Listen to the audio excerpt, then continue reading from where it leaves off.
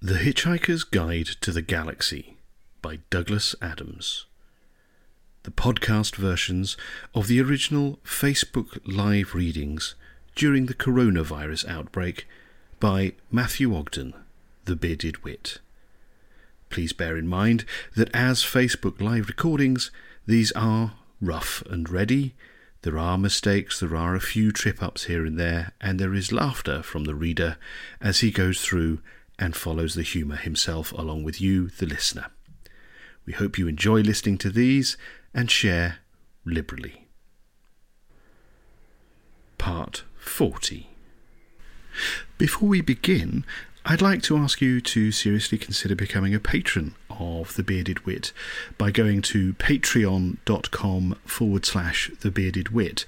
You can support me from as little as $5 a month, which is essentially a cup of coffee, and that will mean that I will be able to continue producing this material and other podcasts that I do, and it would mean the world to me to have you know that you've got my back on this. I love producing this material for people, and it's been a huge pleasure for me to do this, which basically started as a project for family and friends right back at the beginning of March last year, when the COVID-19 virus was really beginning to kick in.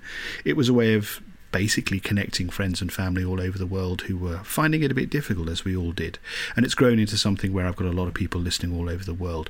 It would mean the world to me if you could take the time just to pop over to patreon.com/The Bearded Wit, sign up from as little as $5 a month. As I say, it's a cup of coffee. It would mean the world to me, because the more of you guys, you fabulous people out there that do it, the more I'm able to do more of this stuff for you on an ongoing basis. No obligation, but if you can, I would be so deeply grateful. Also, if you could take a moment to pop over to Facebook and give The Bearded Wit a like and follow, and also go over to my new YouTube channel as well. Just search for The Bearded Wit and subscribe. I'll be putting all of the live readings, slightly edited and cleaned up a bit, onto that over the coming weeks. But yeah, join up, get involved, like, share, follow, subscribe, do all the usual social media things. Okay, on with the reading. Thanks very much, everyone. I have the squeakiest chair in the world that I'm sitting on. I don't know if you can hear it, but there you go. So I apologise if that becomes a problem. Hello, Fred. I can see you. Fred Metcalf is also joining. Hi, Yura. She has been a stalwart of The Bearded Wit. Has been with me since I started doing these readings back in May last year. A long time ago, back when the whole thing broke. Hello, Niels. Good to see you. Thank you for coming along as usual. And he's also a stalwart supporter. It does mean an awful lot to me that you guys are here. I know a lot of people don't necessarily. Hello, Gadija. Apologies, I probably murdered your name. I'm so sorry. Gadija Davids from Cape Town. Good God, I do love it. I get letters and I get notes from people literally all over the world. So it is so great to see you here from Cape Town. I get letters from people in Australia. I say letters. I'm so old school. Of course, I mean emails. But I get content and lovely messages from all over the place. And it seems that people are getting some enjoyment out of what I'm doing here. This all started right back in the beginning as something during coronavirus. I've done a number of readings for people in the past, and someone said it would be lovely if they had someone, they were feeling a bit low during the first coronavirus lockdowns, and someone said, "Oh God, I'd love to have someone come over and read me a bedtime story." And another one of my friends said, "Oh, maybe Matt will do that. He likes doing that sort of stuff." And I wrote back saying, "Ha ha ha, yes, that's very good fun." And then I sat there and I thought about it for a while. It was like, actually, that's not a bad idea. And then another bunch of friends had said, "Why don't you just read The Hitchhiker's Guide to the Galaxy?" So I did, and here we are, a year and a half down the line, and I'm still going. But we are in the last book. Hello, Tom. Tom Vines is here as well. Great that you're all here. I really do appreciate it, as I say. So, to recap, we are in And Another Thing. It is the sixth book of the trilogy. Jeremy. Okay, we have a Norwegian with us. Hello, Jeremy. Good evening and greetings from Norway. You're very... That's very sweet of you, Jeremy. Thanks very much. He says, good evening and greetings from Norway. I'll pass this on to everyone. I absolutely love that you've been doing this. It's made my workday so much better. It's a pleasure. I have really enjoyed doing this. It's a labour of love, but not a trial. I am a huge fan. I was very, very, very, very lucky to meet Douglas millions of years ago when I was doing some work with a TV production company.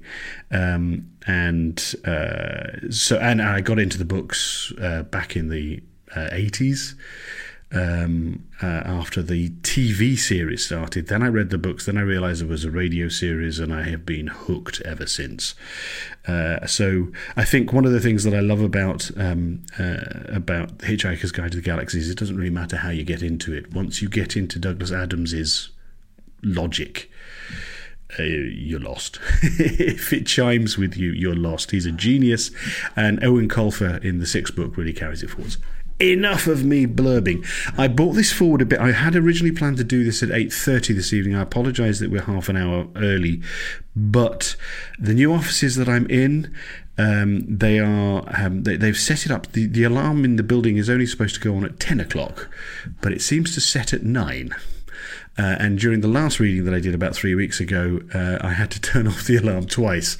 So we're going to try and get as much as we can done the next chapter or so before 9 o'clock my time CET. So that's in about 50 minutes. But quick recap. We are in the sixth book. I've said that about 98,000 times so far this evening. Sorry about that. And we are basically, we have sort of come away from what seemed to be the very bleak ending that Douglas gave us in the previous book, where everyone apparently was obliterated and all of the timelines folded and every single version of the Earth was obliterated in the plural zones. Actually, not quite. Not quite, because the lunatics were saved. Thanks, Brett. I will get back to all of your comments. It's very sweet, Brett. Thank you very much. I really appreciate that, mate. Thank you. Good man. So the Grebulons were going to basically Zark Earth to tiny little pieces, but in the final seconds, everyone in Stavromula Beta in London was saved by the arrival of the infinitely prolonged. His name's walked straight out of my head for the moment, but he's basically saved them, and fundamentally he wants to be killed. Wowbagger, the infinitely prolonged, and he has got a deal with Zaphod to go to Asgard to talk to gods, who will then go and kill Wowbagger, the infinitely prolonged. But it seems that also Thor and Zaphod have some, I don't know, a gripe, a bit of business to deal with. Where we got to last time is Heimdall has been told to let Zaphod into Asgard, and that's where we pick up. So, although we not to say all of that, that's where we pick up in the story, but where we actually pick up is on a Vogon Bureau Cruiser class hyperspace ship. So here we go. Vogon Bureau Cruiser class hyperspace. Ooh, tea. Sorry, God, it's a ritual. I've actually made. I think I'm going to get some sympathy with Arthur Dent here, because I think the tea I've made here is sort of almost like, but exactly nothing quite like tea. It looks repulsive, but it's out of a machine and it's not very good. Oh dear God, no. I do love tea, but not that cup. That's repulsive. I'm going to get a pot in instead. Okay. Here we go. Vogon Bureau Cruiser. Vogon Bureau Cruiser class hyperspace ship, the business end. Constant Moan sat in the hyperspace cradle in his home office. shivering as the business end lurched out of hyperspace in much the same way as a drunken Beetlejuicean reporter might lurch out of a convenient bush with an empty bladder. The reporter being the one with the empty bladder, not the bush, unless the bush happened to be a how-high shrub, which expels its seed in a slightly acidic solution when its foliage detects moisture. In essence, you pee on it, and it pees on you. 8 more jumps to go, thought Moan, and then we get to wipe out another species. And in truth, the idea did not give him as much satisfaction as it should. Surely there was no greater pleasure for a Vogon than to close the file on an enforcement order. But Constant Moan was perhaps not as much of an utter bastard as his father liked to think. In fact, in recent months, when Moan searched inside himself for that tough Vogon core necessary to carry out some of his more distasteful duties, instead of steel and Kroomst, he found sensitivity and even empathy. It was horrible, awful.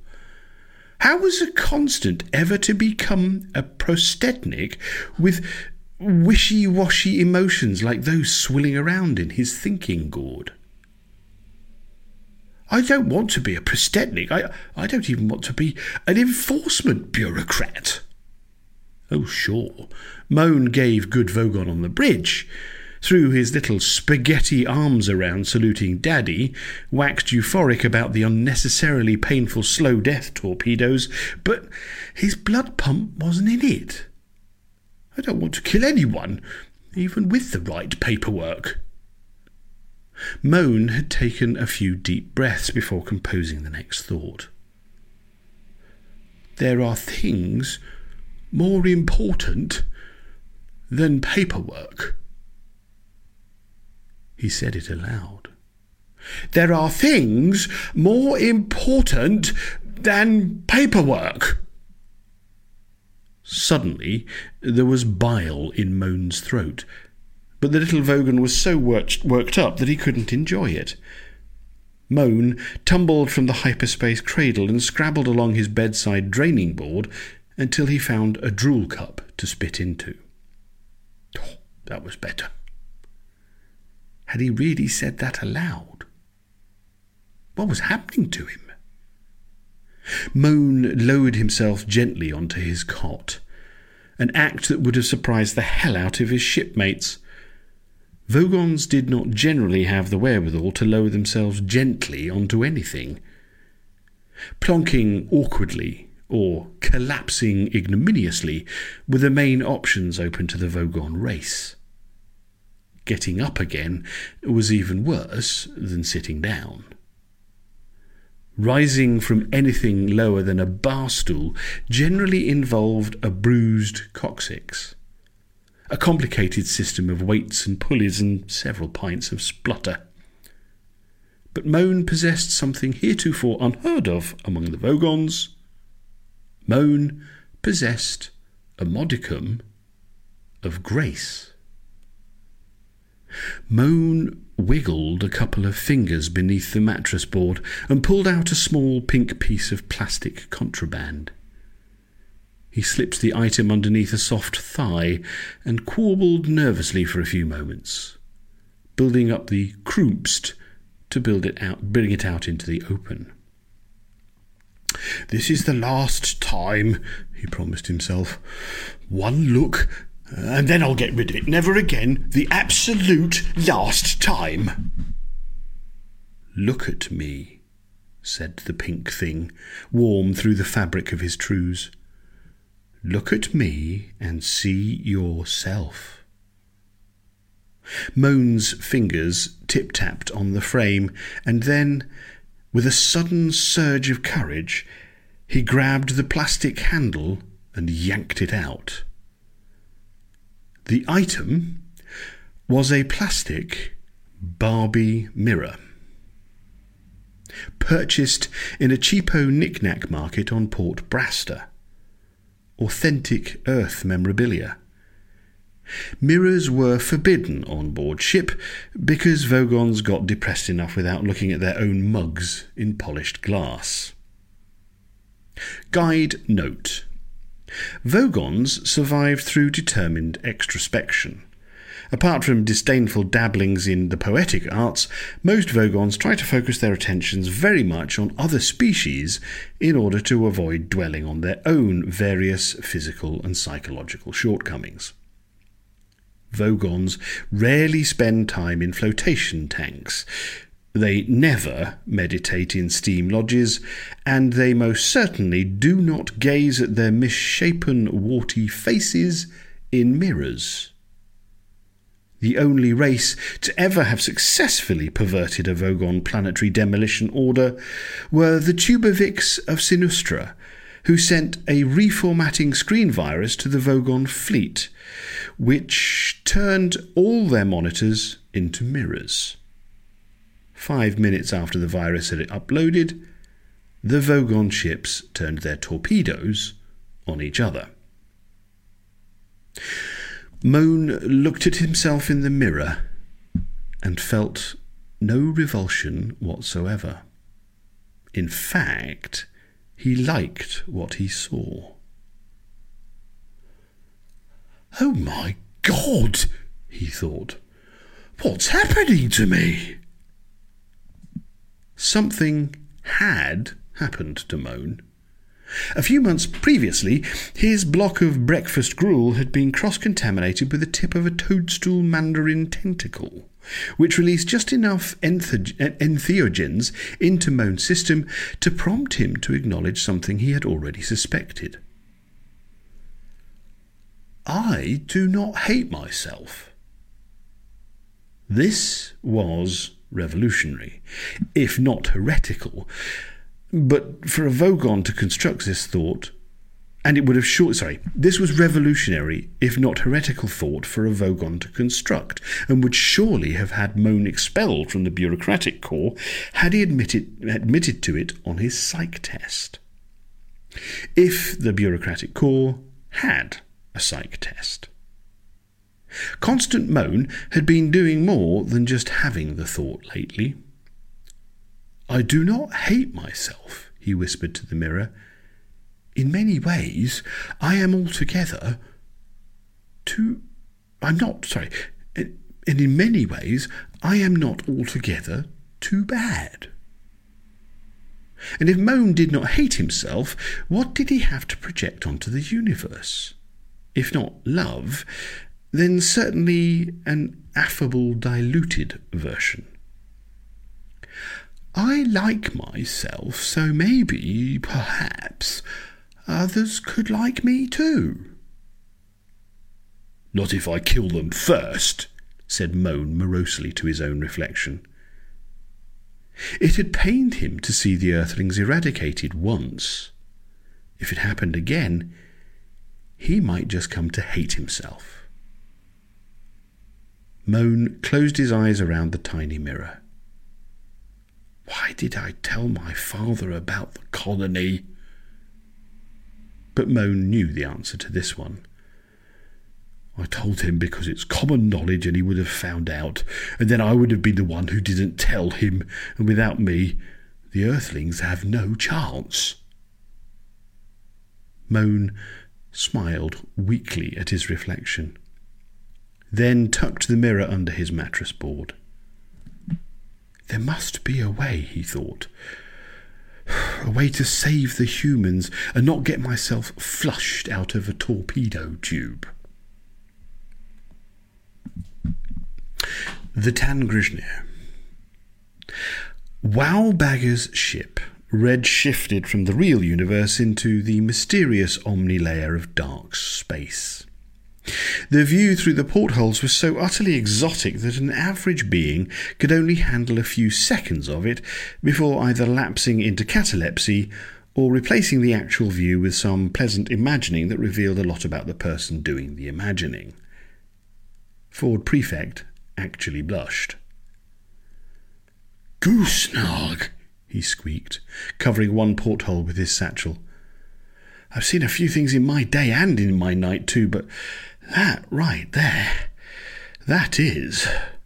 And he fled the bridge, deciding that there were times in man's life that it was better to be alone rather than to discuss the view, which he had a sneaking suspicion originated in the recesses of his own mind, particularly the recesses that had been conceived one winter afternoon during the meat festival of Carnival, when he'd been dressed as Apollo Bear and had become entangled in a tower of stacked chairs, only to be rescued by a gaggle of three-legged student liposuckers who demanded a very curious reward. "What's his problem?" wondered Random. "All I see is nothing and more nothing. An eternity of nothing to see." "You are lucky," said Bowerick Wowbagger. "There are worse things to see than nothing. Nothingness, for example." "Wow, that's cheery. You should write greetings card messages." "Listen, odd child, you may learn something." "From you? No thanks. I think I'd rather stay stupid." "Your wish has already been granted." Random bristled a tad more than she was already bristling, which was a shade more than the average berry-snouted spike hog that has just smelled a hunting dog. "How dare you? Don't you know who I am?" "A member of the cult of ridiculousness from the stammering mudflats of Santraginus 5, offered Bowerick. "That's ridiculous. Oh, my mistake. The cult of ridiculous from the stammering mudflats of Santraginus 5. Guide note: this conversation had similar elements to the exchange that precipitated the collapse of the actual cult of ridiculousness from Santraginus 5. The COR at their zenith had several dozen names on their mailing list, but the entire organisation self-destructed following a particularly contentious Friday Q&A session when Committee Treasurer Tatal Yutun challenged Chairman Ulun Yajit as to the validity of the society's name. The minutes read as follows. Yajit: "The Chair recognises Treasurer Yutun." Yutun: "Of course you recognise me. I'm your cousin. We shankled vocal dumplings together, or would you prefer to forget about that?" Yajit: "Please, Tatal." Yutun: "That's Treasurer Yutun." Yajit, sighing: "Please, Treasurer Yutun, can we keep this civil?" Yutun: "You knowed all about civil, wouldn't you? Very civil it was of you to drop around with some spare contraceptives to my betrothed last week. Most civil." Yajit: "I explained that."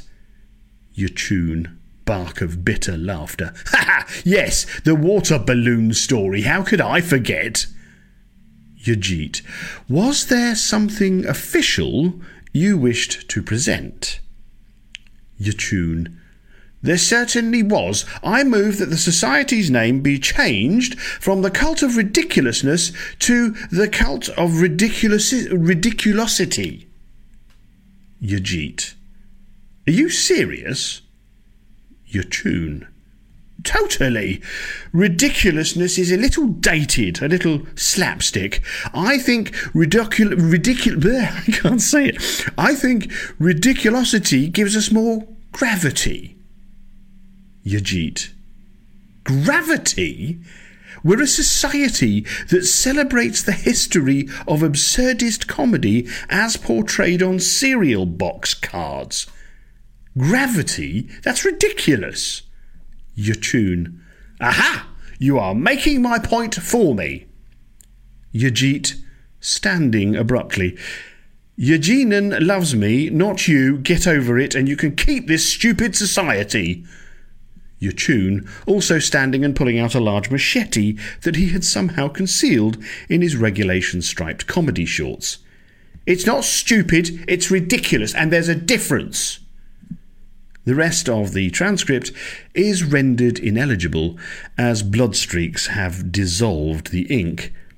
Only 3 phrases can be deciphered in the final lines, and these are: electronically tested, call those comedy shorts, and, of course, elephants dream. Draw your own conclusions. Random crossed her arms and shifted her weight as if leaning into a strong wind. I know what you're thinking, Bowerick. You're thinking that any second now I'll run out of things to say and resort to "I hate you" and a stomping exit. I was rather hoping our exchange would end in the traditional way. You don't get off that easily a second time. I've got the gripes of a pensioner and the energy of a teenager, so I can argue all day if that's what you want. Bowerick Wowbagger pinched the bridge of his nose. That is so removed from what I want, you have no idea. Trillian actually wrung her fingers as the exchange escalated. She was so far in the red as regards good parenting credits that she had no idea where the high moral ground even was, even if she could occasionally glimpse it as a myopic hiker glimpses a mist-sodden hill at night. She had no idea who currently occupied it or how to scale its slopes. She could accidentally bump into them. "Random," she snapped, then reeled it back in. "I meant to say random, softly like that. Random." "What are you babbling about, mother?" Trillian felt the old virtual animosity building up, but she choked it back down. "I want to be gentle with you, understanding. But babbling? Random, honey, I'm more than a mother, I'm your friend, but I don't babble, darling." Random turned her goth lasers on Trillian. "Really? Seems to me like you're babbling now, babbling and hovering. Shouldn't you be off covering a dog fair or something, leaving me alone again with some perfect stranger, perhaps?" Before Trillian could choose a reply, and then temper it with compassion born of guilt, Bowerick Wowbagger decided that he'd had enough for the moment. "Ship," he said. "Tube the younger female." The mouth of a transparent tube popped down from the suddenly liquid ceiling and wavered over Random's head. It mimicked her movements and then whooped down as soon as its predictive software reckoned it knew where the target was going next. Random was enclosed in a soundproof tube and sent to sleep with a shot of twinkling green gas. Her face twitched and then assumed a strange expression that it took Trillian a moment to identify as a smile. "Now I'm going to cry," she said, gazing fondly at her drugged and imprisoned daughter. I haven't seen a smile like that for years. Not since Random was appointed junior judge in preschool. She loved handing out those demerits. "The child is dreaming. I can show you the recording if you'd like," offered the green ship's captain. There was a ball of anger clogging Trillian's throat, and now she had a legitimate reason to cough it up. "How dare you!" she cried, eyes wide, chin thrust forward. "You sedated my daughter!" Wowbagger picked up a small pink sliver from the floor. "And I cut off her index finger." Trillian gagged on her ball of anger. You what? You bloody what?" "Technically, the ship did it. That tube has sharp edges. She must have stuck her finger out at the last second, possibly to deliver some obscene gesture." "My girl! My little girl! You sliced—" Wowbagger tossed the digit towards the ceiling, which absorbed it into the plasma. Now, not sliced. Sliced implies deliberate intent. It was an unfortunate accident at worst. Trillian hammered on the tube with her palms. Arthur, this lunatic is cutting up our daughter." "Hardly cutting up," said Wowbagger, consulting his wafer computer. "The computer has already grown a new finger for her." Trillian checked. It was true. A brand new pink index finger was steaming gently on the end of Random's metacarpal. There was no blood, and the teenager did not seem in the least bit uncomfortable. "Your daughter is relaxed and dreaming," continued Bowrick Wowbagger.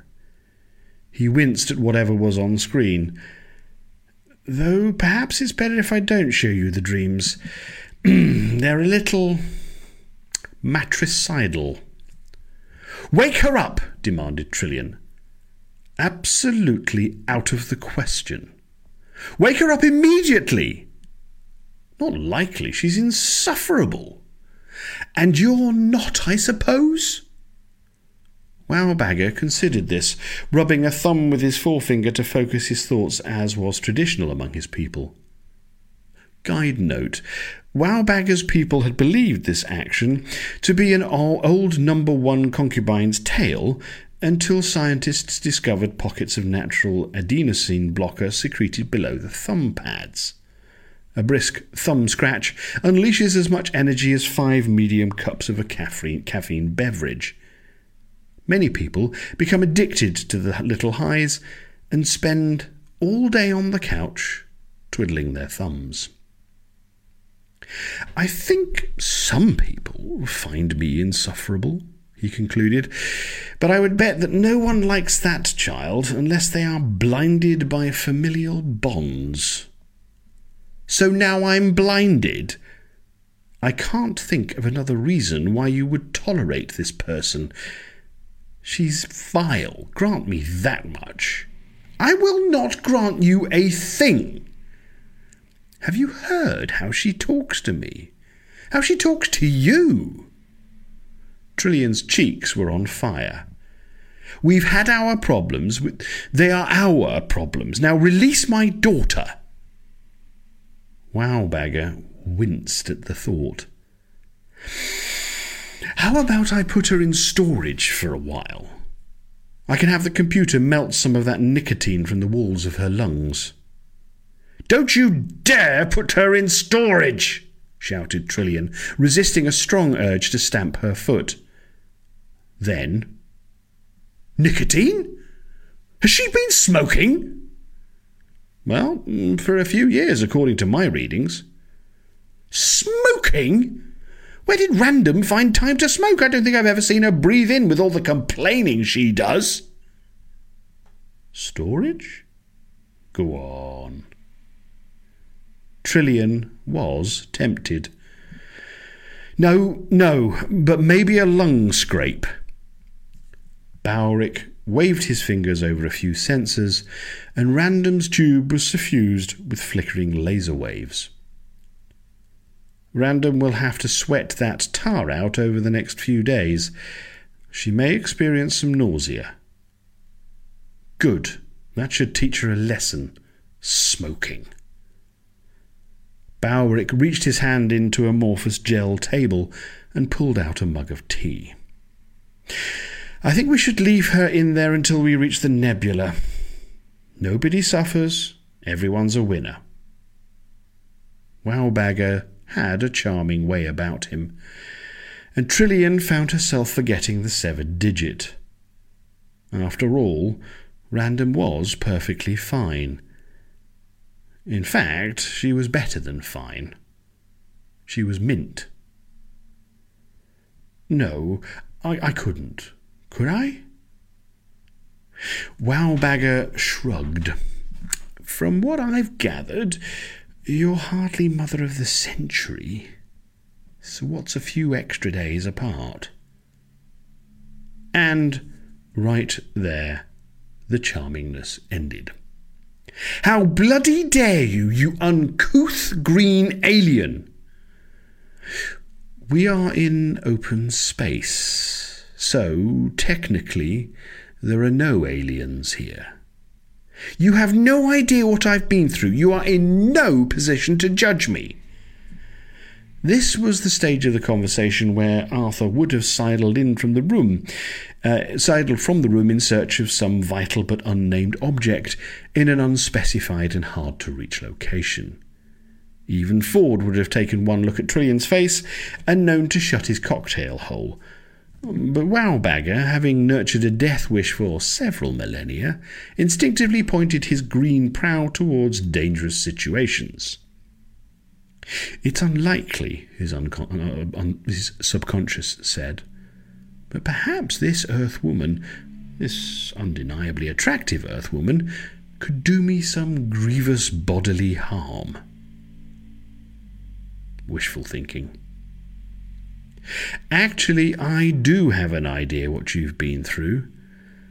The computer mined your memories.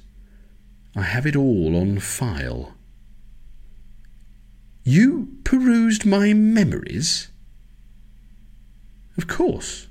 I was taking you on board my ship. You might have been a mass murderer, with any luck. You had no right. Oh, here we go with the journalist speak. What happened to will be no trouble, Mr. Wowbagger? I asked you to take a few hitchhikers on board, not to dig out the memories from our heads. Again, you're using the wrong verb. There were no digging implements involved. Trillion clenched her fists so fiercely that her phalanges creaked. You pedantic, smarmy ass! Ah, yes. I had forgotten how fond you people were of lower life-form-based insults. What's next, cheeky monkey? Oh, I could do better than that. Really? I'll get my notebook. I'm always on the lookout, you know.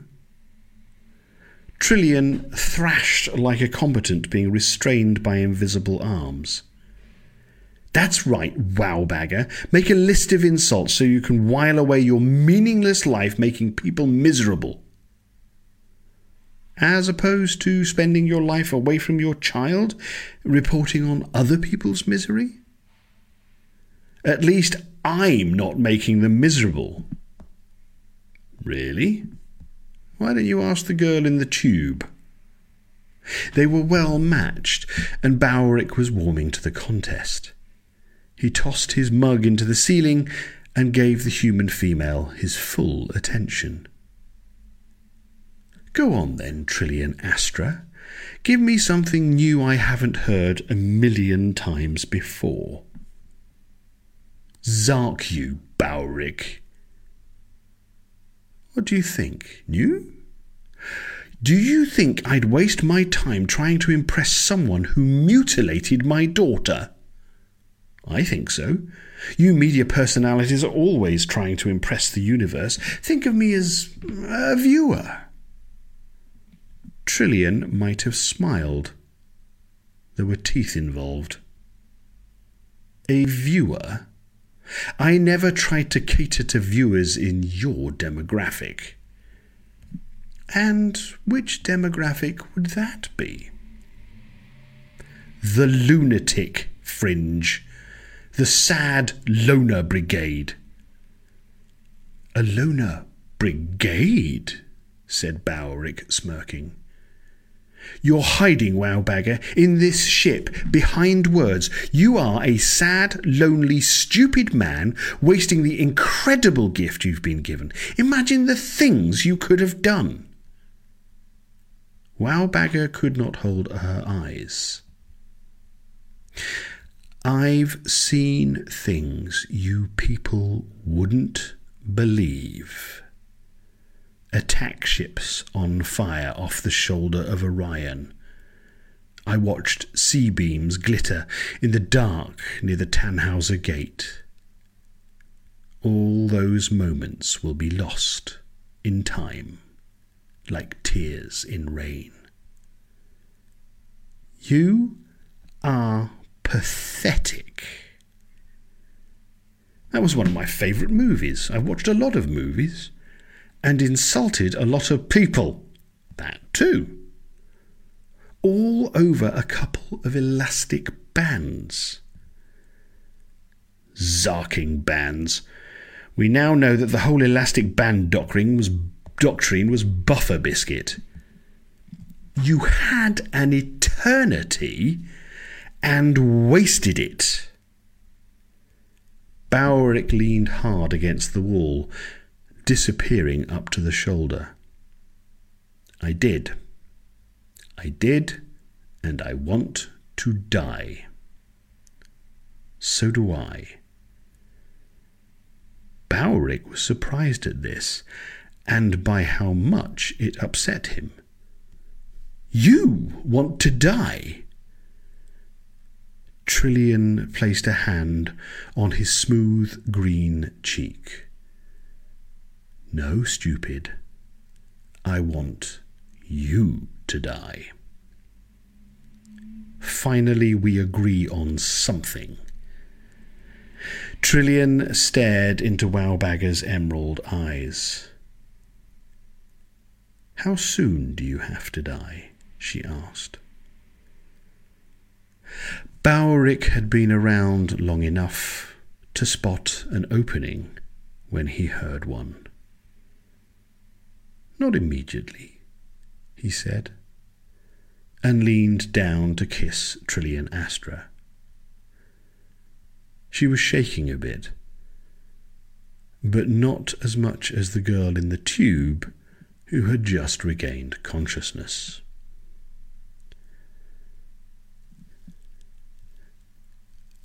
Hi, Daniel. I can just see your comments. We're in the 6th book. We're doing And Another Thing. We're about a third of the way into it, and you missed quite a bit, but you can get... this is a good opportunity for me to do a little bit of a pitch. You can find all of the previous books on Spotify, on Apple Podcasts, on Amazon now as well, on Google, shortly on Audible as well. So they're all there, but search for The Bearded Wit on wherever you get your podcasts and you can catch up. Also, you can see the videos. There's a whole list of videos here. And if, like anyone else, you'd like to support this, you can support me by becoming a patron on www.patreon.com/thebeardedwit. Thank you very much for coming along. Good man. Enjoy. Right. Let's do a little bit more. Asgard. It tickled the Aesir's divine fancy to set impossible tasks for mortals, then pull up a bar stool to the view pool and watch the unfortunate prince or suitor burst a gut trying to do his god's bidding. Slaying the fiercest dragon was a favourite, as was climbing the tallest tower or crossing the widest desert. Anything with a superlative in it. The best impossible tasks were the ones that were so close to possible that the poor Egypt being run around in circles would almost touch victory when failure crept up behind and administered a fatal dose of gruesome death. Tasks were generally handed down in groups of 3, so the one being tested could taste success on the first 2 and even develop a bit of a cocky swagger, which made for a much higher high five when the testy god delivered his killer blow on task 3. Odin insisted on wildcard rules, so that in theory the mortal always had a chance of success. But in the history of task setting, only one man had successfully completed 3 tasks without dying somewhere in the process. Truth be told, that man had actually been Odin himself in one of the human disguises he was so proud of. Ooh! All the other gods were forced to coo. What an amazing mortal who looks nothing like Odin! And pretend that it was a totally non-ridiculous thing that a mortal could move faster than the speed of cameras and change size whenever it suited him. You'd think he would have made an effort with the fake name, Loki had mental-brained to Heimdall. I mean, Wodin. Come on. Zaphod Beeblebrox had managed to negotiate from 3 tasks down to 1. Which, in effect, meant that he would fail and perish 2 tasks early. a fact that would have been a devastating trauma-inducing effect on absolutely no one inside the ice shell, except Zaphod Beeblebrox. The galactic president found himself listing to one side as he pelted along the Rainbow Bridge. "My balance is all off without left brain," he realised, "and my breathing too." He was sucking down big breaths, but only a fraction of the air was making it to his lungs. "There's a leak somewhere." In actuality, there was no tracheal leak. It was simply that Zaphod lungs were accustomed to a pair of windpipes feeding them, but now there was only one, and it was struggling to do the job. It didn't help that the carbon dioxide mix was a little too CO2 heavy for most mortals, so the closer Zaphod got to the planet's surface, the woozier he became. "Compliments to the underbrazier," he yelled, because it seemed appropriate. And though this may seem like a nonsense sentence, hodgepodged together by a doped and dopey brain, this particular phrase happened to be that day's password for the Helheim pressure cannons located below the Asgardian iron mines.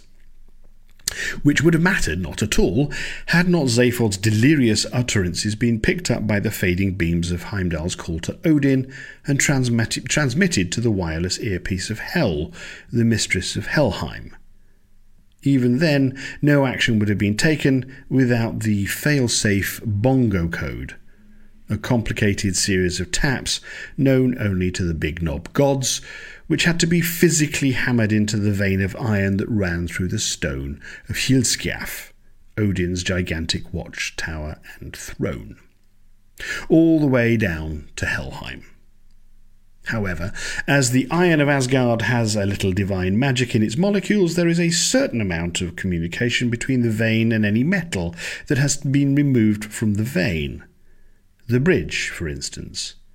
And as Zaphod tore across Bifrost, the corrugated nubs of his melted heels sent a flurry of pings and bongs vibrating into the bridge with every footfall. Pings and bongs that perfectly matched the fail-safe bongo code for the Helheim pressure cannons. Highly unlikely. 47 million to 1 against. Piddling odds for anyone or anything inside the footprint of an infinite improbability drive spooled-round corona of coincidence and serendipity. Zaphod's sense of balance was further discombobulated by the mini-cyclones burrowing through the tube of false atmosphere and thrumming about his head and shoulders. "Dragonwash," he realised. "The beasties are close." If Zaphod's sense of balance was a little discomfited, then his other senses were positively assaulted by the approach of the dragons to his rear. They soared through the true atmosphere, improbably graceful, long necks undulating with each wing beat, fire snuffles playing around their nostrils. Several scaly heads poked into Zaphod's peripherals, but the creatures didn't seem to be in any hurry to nudge him off the bridge. "They're toying with me, bloody flying rodents." "Evening, gents," he called breathlessly. You can't be bought off, I suppose. I have a really good replicator on the ship. Whatever you guys want, name it." The dragon with the most horns swooped in close to act as a spokesman for the group. "Whatever we want," it said in a voice like meat being sucked through a bottleneck. "Wow, okay. Let me think. We could spare him, couldn't we, boys?" "Sure, could do. Why not?" It was an encouraging start, thought Zaphod. "So, what do you want? Tell me what I can do for you." The horned dragon chewed on a flap of skin hanging from its nose. "Could you fit us all onto your ship?" "Of course I could," huffed Zaphod without a second considering whether this was actually true. "And could you transport us to a new world, a young world brimming with life?" "That is not a problem. Off the top of my head I can think of a dozen. This is my stupid head." The dragon inched closer, so the blue flames at its salamandroid nostrils singed Zaphod's hair. "And could we kill every last being on the planet?" it said in a growled whisper. "And the trees," called one of his mates. "We want to burn down the trees for a laugh." "And the trees," said Spokesdragon. "Even dragons need to relax." Zaphod was amazed that he could run and talk at the same time. "What was the bit before trees?" "Kill everyone. Oh, and lay eggs in their corpses. That's very important to us. Can you arrange this, little mortal?" Whereabouts in their corpses?" asked Zaphod, just to make conversation. "Oh, you know. Hollows, crevices, eye sockets are good." Although he didn't think he had it in him, Zaphod ignored the pain in his lungs and picked up the pace. "Why do you always do these things, stupid?" he silently berated himself. "Do you even know why you're here?" He didn't. The reason would come back to him when he had a second to think. If he had a second.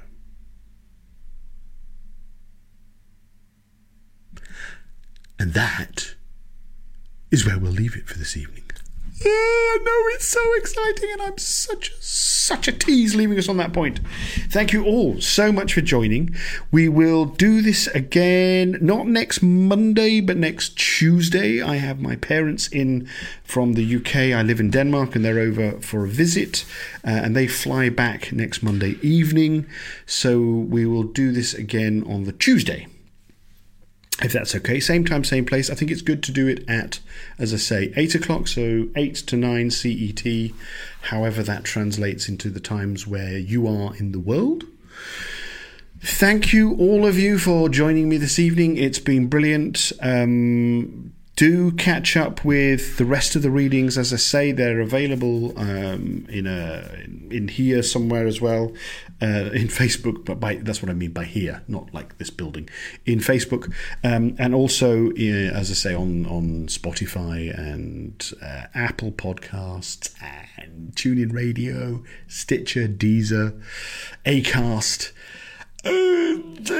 Google, anywhere that you get a podcast. I've updated the feeds now, so I'm actually on Acast. It's a really good thing if you're ever going to do a podcast, but that pumps everything out into the podcast universe. But please do become a patron. Patreon.com thebeardedwit / #thebeardedwit. That would be brilliant. Oh God, that's a good point. Sorry, I've just seen Nils is saying on the 16th next. Ooh, maybe should we do Wednesday then? I'll put it on the group. Nils has just said we've got an election next week in Denmark, so perhaps we'll do this on the Wednesday. We'll sort it out. Tom, thanks for being here tonight, mate. See you. I will put a message out. I'll set up an event so everyone can see it, and I'll share it. But guys, great job. Thank you so much. See you in just over a week's time. Take care and look after yourselves. Thanks a lot. Bye, everyone. Ooh.